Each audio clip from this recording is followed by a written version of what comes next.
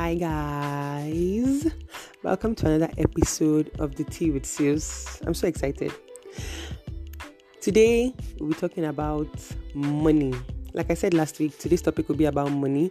Money versus my money. I've always wondered why people are so eager and quick to differentiate between my money and your money in relationships, and especially in marriage. So why is there that margin? Why is there a difference between my money and your money? I thought the whole idea of being married was that two people have become one, and whatever is yours is mine. Whatever is mine is yours. I thought so. So what do you think about it? What do you think about money in marriages, in relationships? What do you think about joint accounts and all of that stuff? First, let me say that if you marry a monkey for their money, the money will go and the monkey is still a monkey. Right.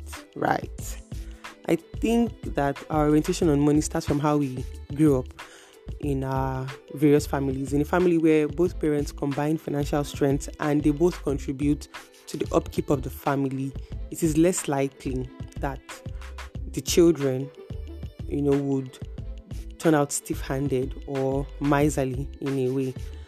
In a situation where one parent was the sole provider and the other parent did not contribute, even if they had money or when they had money, it's also tell, because children notice these things. We know these things from how we grew up. So how did you grow up, and is that method going to work for you? Did you grow up with a combined effort or one-sided effort, and do you think it will work for you? These are the fundamental issues. Like, you really have to have that conversation with yourself. So what is your own mindset about money? What do you think about money? Do you think money is the most important thing? Do you think money is one of the important things? Or you think money is not really important? Do you think of money as a tool? Do you think of money as a weapon? Do you think of money as a defense? How do you see money? Do you think of money as a messenger? Something to help you, achieve things, or something to just help life, something to help you go through life more stress-free? How do you see money? So I believe personally that the man is the provider for the home, but he shouldn't be the sole provider, because I think that women should be industrious. I believe that women should be industrious and women should make money too. Like, if you can spend money, sis, you should be able to make money too. So you're supporting your partner. When they bring their quota, you also bring your own quota.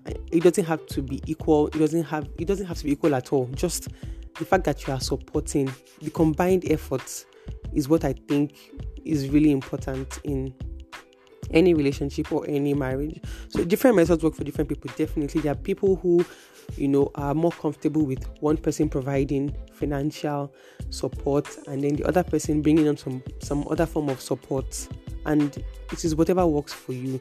If one partner decides to hustle and to grind for the family and bring in all the money, and then the other partner finds ways that they can also help the family, because money is not the only thing necessary in the family. And that is just, that is on that. That is my mother's cooking pot. So money is not the only important thing in the marriage. Whoever is bringing in money should acknowledge the fact that the other partner is contributing in another way, in some other way, either more important or less important. It takes two, right, to grow and support a family. So what method works for you? I'm sick of this narrative that men are the head, therefore they should be the sole providers of the family. No, not really, because this is a different era. These are different times, basically, and we have started to see women make bastard money, for lack of better words. Women are starting to make money now. So if you are the type that will be intimidated by your wife making more money than you, then maybe you should sit down, because women make lots of money these days, legitimately. And you're not just the head of the family because you're making more money. You're not the head of the family because you're in total control. It is a family, not a dictatorship. So if you think that you are only as important as the amount of money you bring, then that is on you. That is on your ego and your insecurity and your own personal mentality.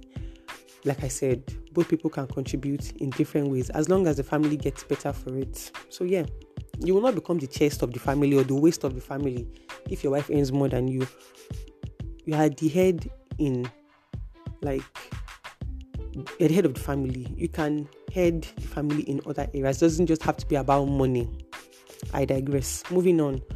So I think that it is really important to feed yourself with enough knowledge and enough information about money in marriage before you get married. It's not like school where you learn as you go. I think it's important to gain as much as you can before you even get into it. So nothing will catch you, not like nothing will catch you by surprise, but you would be less shocked by the things that happen.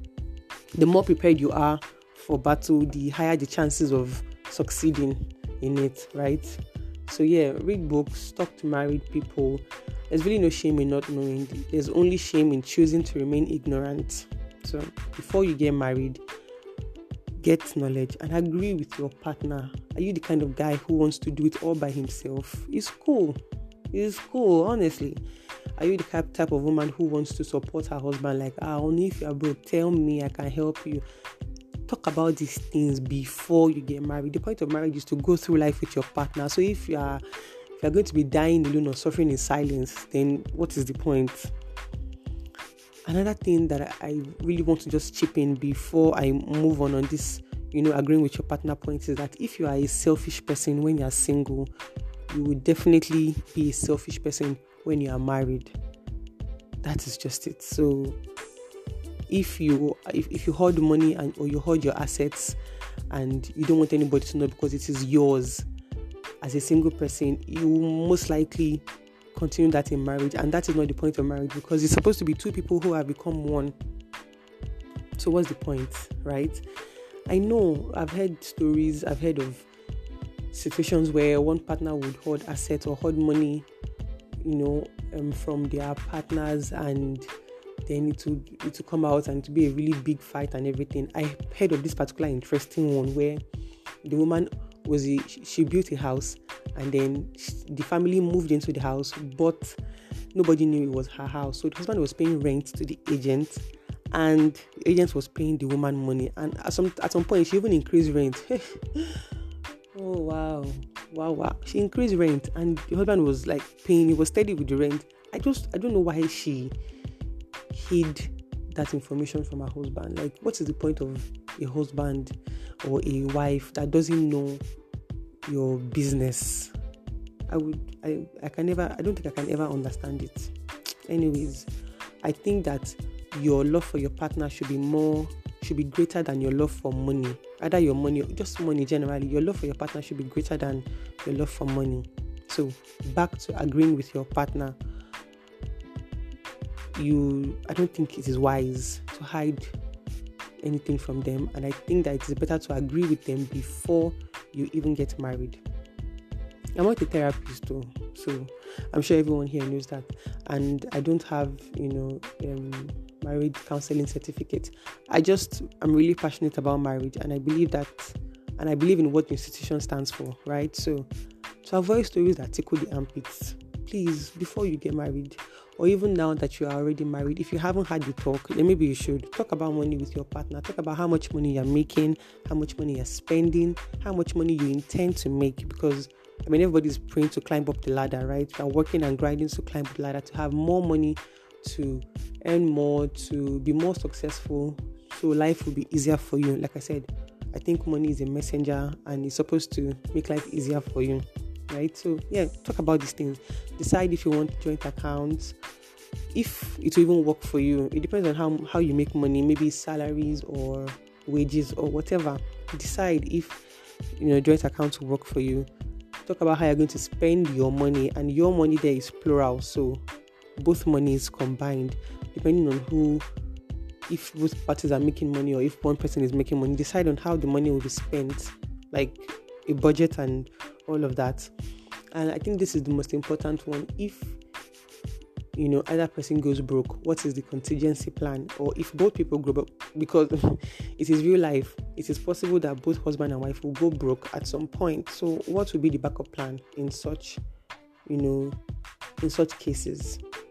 I think it's really important to foresee and make plans to that effect.